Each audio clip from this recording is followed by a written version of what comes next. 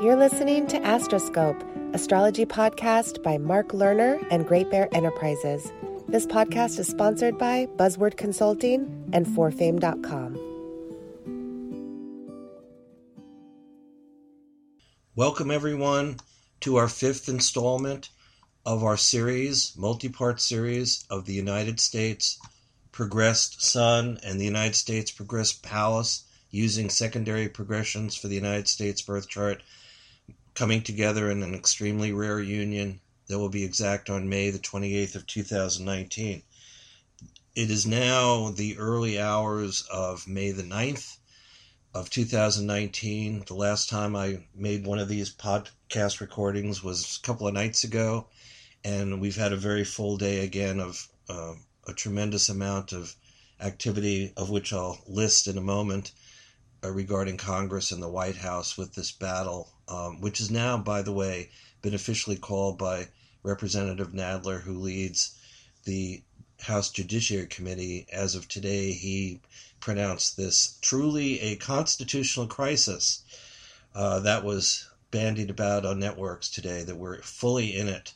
Although, for me, this has been going on for months, and if not years, because of my review of the power of Pallas Athena from its discovery back in late March 28th of 1802, its placement in the United States birth chart from July 4th of 1776 with the moon in late Aquarius, and the fact that this Sun-Pallas progression in the USA birth chart has been developing for many years. And then I was looking at this several years ago during the last presidential election and collecting all of my notes, and then writing so many articles over the last couple of years. So the fact that Representative Nadler, as of today, when they issued a contempt citation from his committee on a straight Democrat-Republican vote, 26-14, favoring contempt for the U.S. Attorney General Barr because he has not turned over the full unredacted version of the Mueller report, which is what they wanted. So again, this energy field, as we build up toward May 28th, we now have, today is May 9th, we now have 19 days to go before this becomes precise, even though it will continue after it's exact for many weeks, months, and even years into the future. So, but without further ado, my goal is to actually get, and I think this will be the sixth one by the time we get to these points, I actually want to talk a little bit about Representative Nadler's birth chart, because he's another sun sign Gemini, born June 13, 1947, almost exactly 1 year within a day of President Trump. Also, Don McGahn, the former White House attorney, the attorney for the White House, who gave at least 30 hours of testimony to Robert Mueller and his staff, and who has been asked to be called back by several committees. And now, as of today or yesterday, the president and the White House are trying to declare that the entire Mueller report should not be given out, and that Don McGahn, even though he's no longer the White House attorney, should not testify. In fact, no one should be testifying. And so that's part of what's going on here. National privilege or executive authority being bandied about now by the president and the White House, that people should not have to go and report. This is all over with, that he's been exonerated, and there's no collusion, and there's no conspiracy of any kind, no obstruction of justice, and they're utilizing that particular energy field coming out of the Mueller report. And we've gone all over much of this and why they're doing that, and why the new Attorney General, William Barr, has been siding with the president, and connections back to the formation of the Justice Department on July 1 of 1870, and all of the different Gemini individuals. By the way, Don McGahn was born June 16 of 1968, so we get another sun sign Gemini individual who's part of this whole scenario, and that is one of the goals I'd like to get to, but I don't think we're going to go over the Don McGahn birth chart or the Representative Jerry Nadler birth charts until the sixth session, when I also want to talk about feminine and masculine countries. Most people may not be aware of this unless you've studied the Alice Bailey Tibetan Master DK books, of which there are over 24 on all kinds of spirituality, the seven rays, cosmic influences across the board. It's a fantastic series of books and information that is available through different websites. On Great Bear website, our website, there is a place where we promote different sources and energy fields, and that's one place where you can find your way into some of those books and other parts of their organization. Consider Lucis Publishing Company and the Lucis Trust and World Goodwill and so on. So that is an amazing resource. But in one of the books called The Destiny of the Nations, which has been a big part of my research in astrology and metaphysical areas of astrology for the last 40 plus years, since I worked at their center before I lived at the Findhorn community. This is back in the 1970s. So I want to read a little bit about, it's just 2 short paragraphs. I don't think I'll get to it until the next podcast, about which major countries on the world are feminine and which are masculine, because this will help us understand why the United States of America is one of the feminine countries, as well as Russia. They're both in the feminine camp, as opposed to, let's say, the United Kingdom and Germany, which are considered masculine countries, and I'll go through the list of which are the masculine and the feminine, and I think you'll find it really intriguing. But part of the reason I want to get to that, and that we'll talk about it, is the United States, even though we are born where we have a chart where the planet Saturn is very strong in the upper part of the chart, and Saturn has a lot to do with more of a father energy, more of a masculine force in many ways, that the United States has an enormous amount of feminine energy in the chart. But because the country came into being when the Sun and Saturn were in a square aspect, and it was a revolutionary chart to overthrow Mother England, which is one of the masculine countries, this is an important kind of concept, and that's why the asteroids and the moon position and America's Venus, all the feminine bodies and the feminine goddess energies are actually quite significant. In fact, almost every single one of them in many deep ways, which shows that eventually the whole concept of equal rights for women and having a woman president is definitely something that needs to happen or wants to happen, has been developing over the last 100 plus years, following women's suffrage and getting the right to vote in 1920, and when Geraldine Ferraro, for instance, in 1984 became the first woman on a presidential ticket, and then, of course, 3 years ago now, when Hillary Clinton was in the presidential slot in the Democratic Party and got more popular votes than President Trump, but did not win the electoral vote. So we're still moving in that direction that needs to happen and should happen and is part of our destiny as a country. So that'll be coming up in the next one. And also want to talk about President Obama's connection, his astrology, with Vladimir Putin of Russia, and more particularly, which I think I'll get to it toward the end of this one, Vladimir Putin and President Trump. Why do they have this unusual relationship?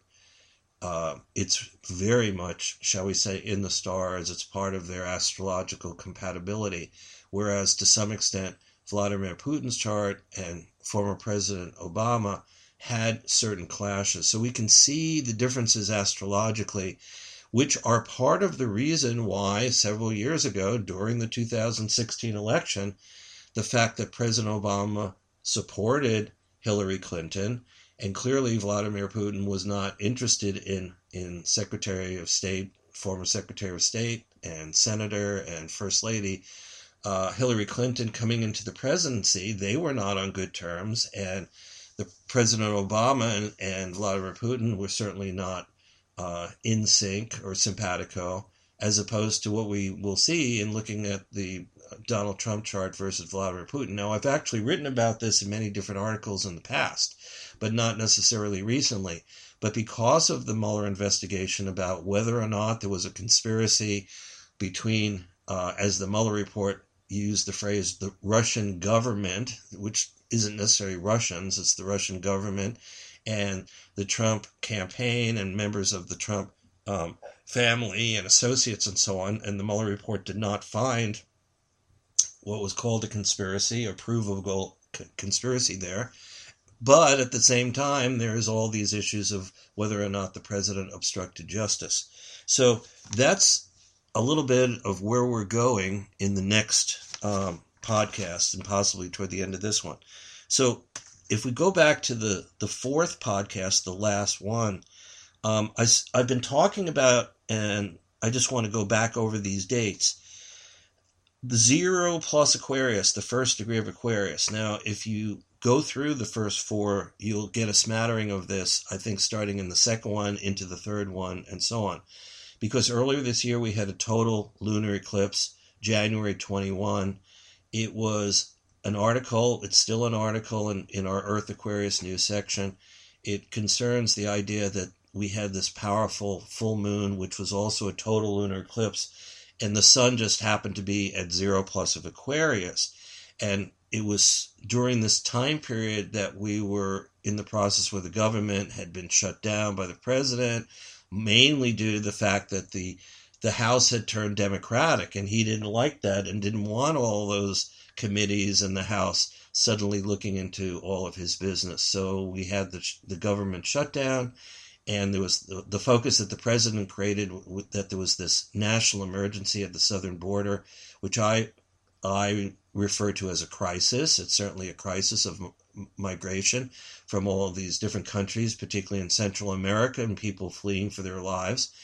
And yet, nevertheless, President Trump utilized that to declare, oh, it's an emergency. And the article I wrote was, no, the real emergency is the fact that the president, when he was born on June 14, 1946, was born during a total lunar eclipse.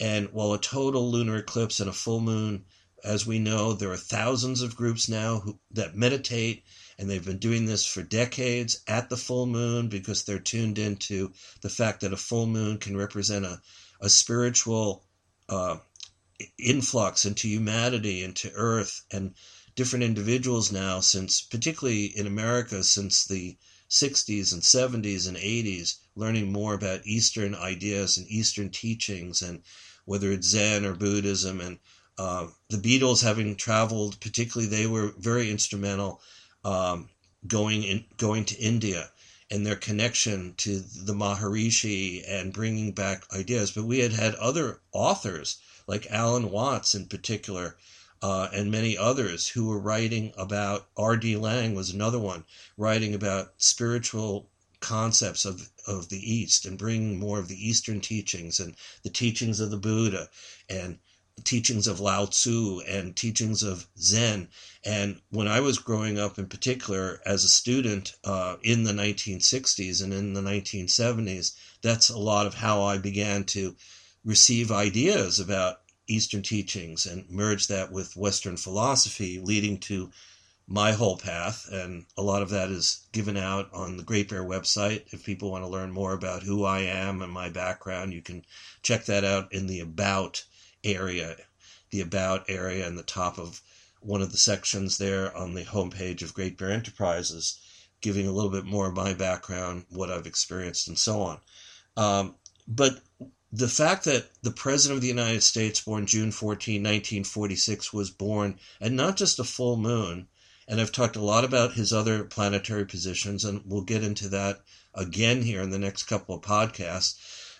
June 14, 1946, exact full moon, also total lunar eclipse. So anytime we get a total lunar eclipse, regardless of where it is, it doesn't have to be in Gemini and Sagittarius like the president was born with, any total lunar eclipse, particularly if it's stimulating a sensitive degree of the zodiac, and certainly 0 plus Aquarius, the one that hit on January the 21st of this year, is extremely sensitive. Why?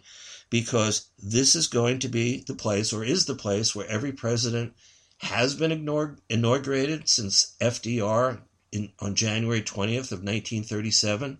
The date was changed from March 4th through a constitutional amendment.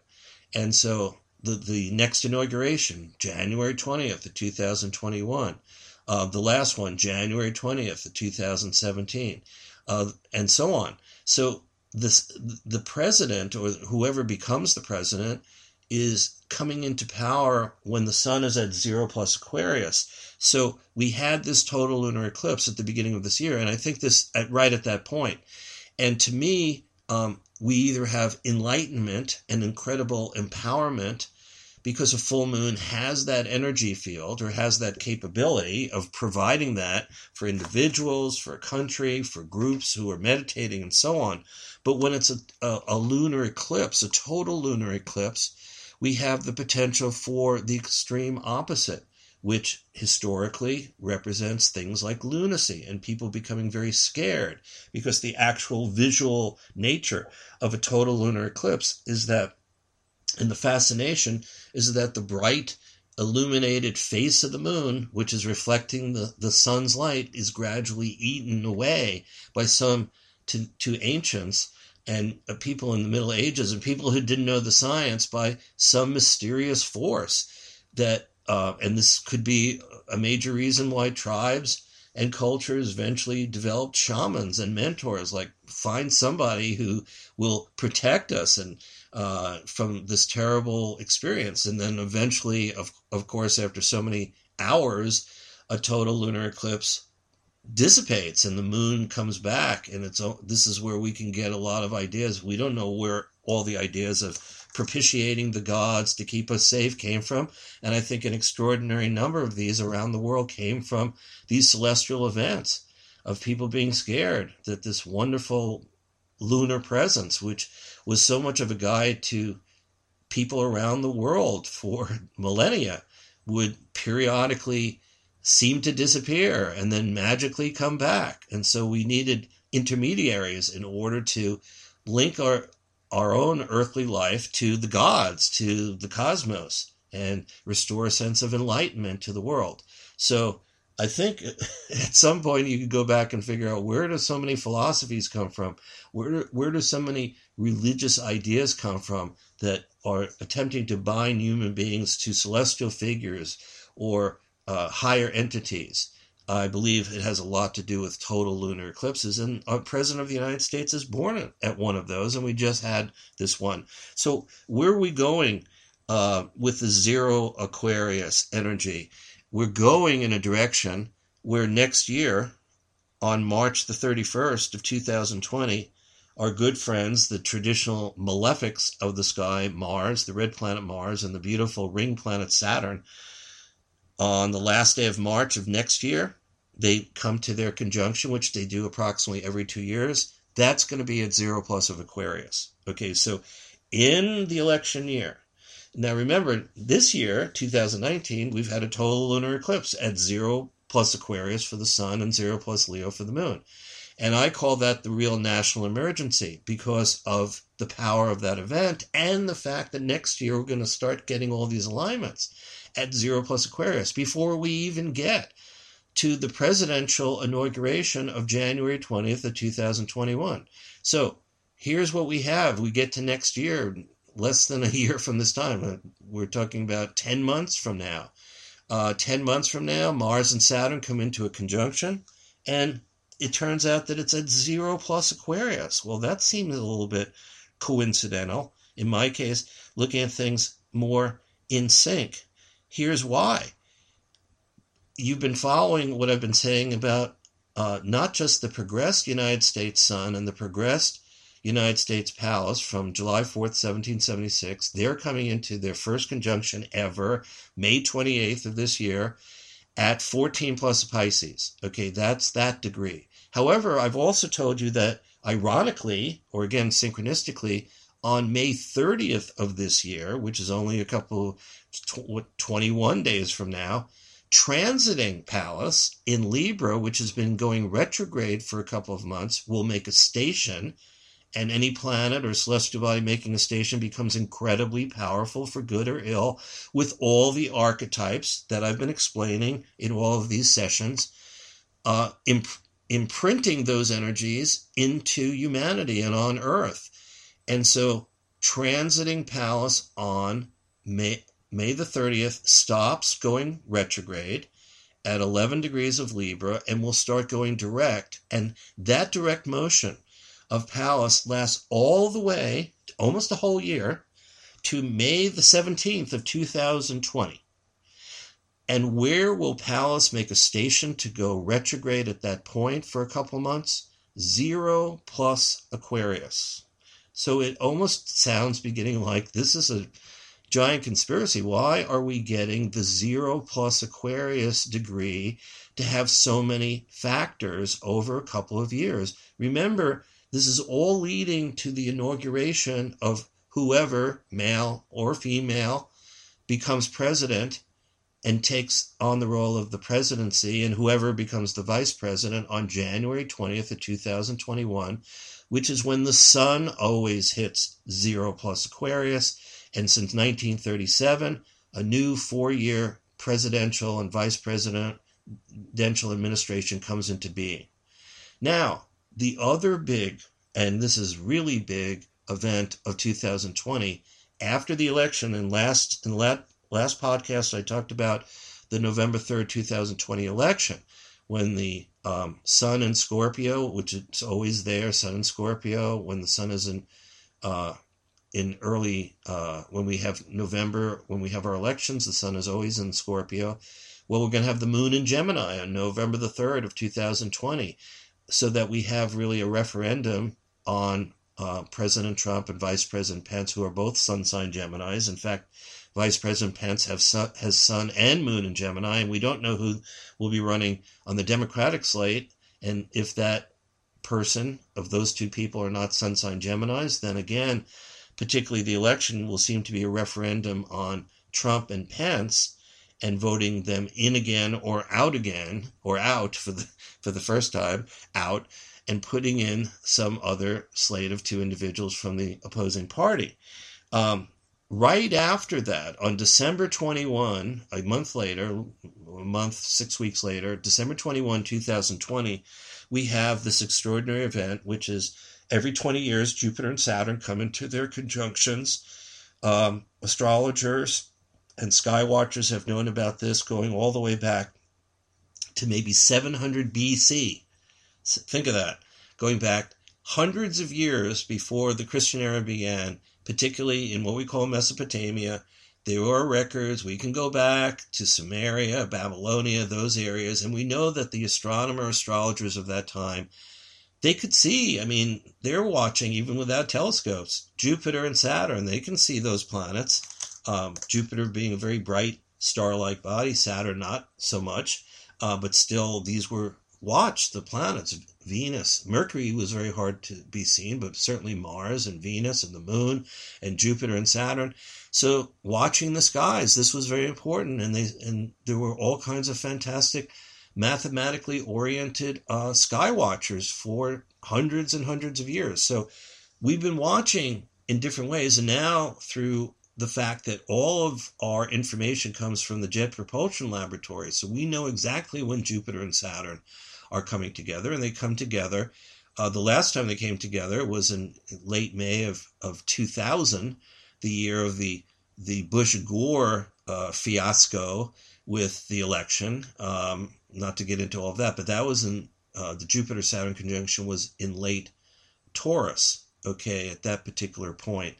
And that was ending, or that was the last one in Earth signs, because from 1841 onward, and I reported this in one of the podcasts, we've been having Jupiter-Saturn conjunctions in Earth signs. It's part of a 794-year cycle where Jupiter and Saturn conjunctions, which happen like clockwork approximately every 20 years, usually there's one, but sometimes there can be three depending on what's called retrograde motion.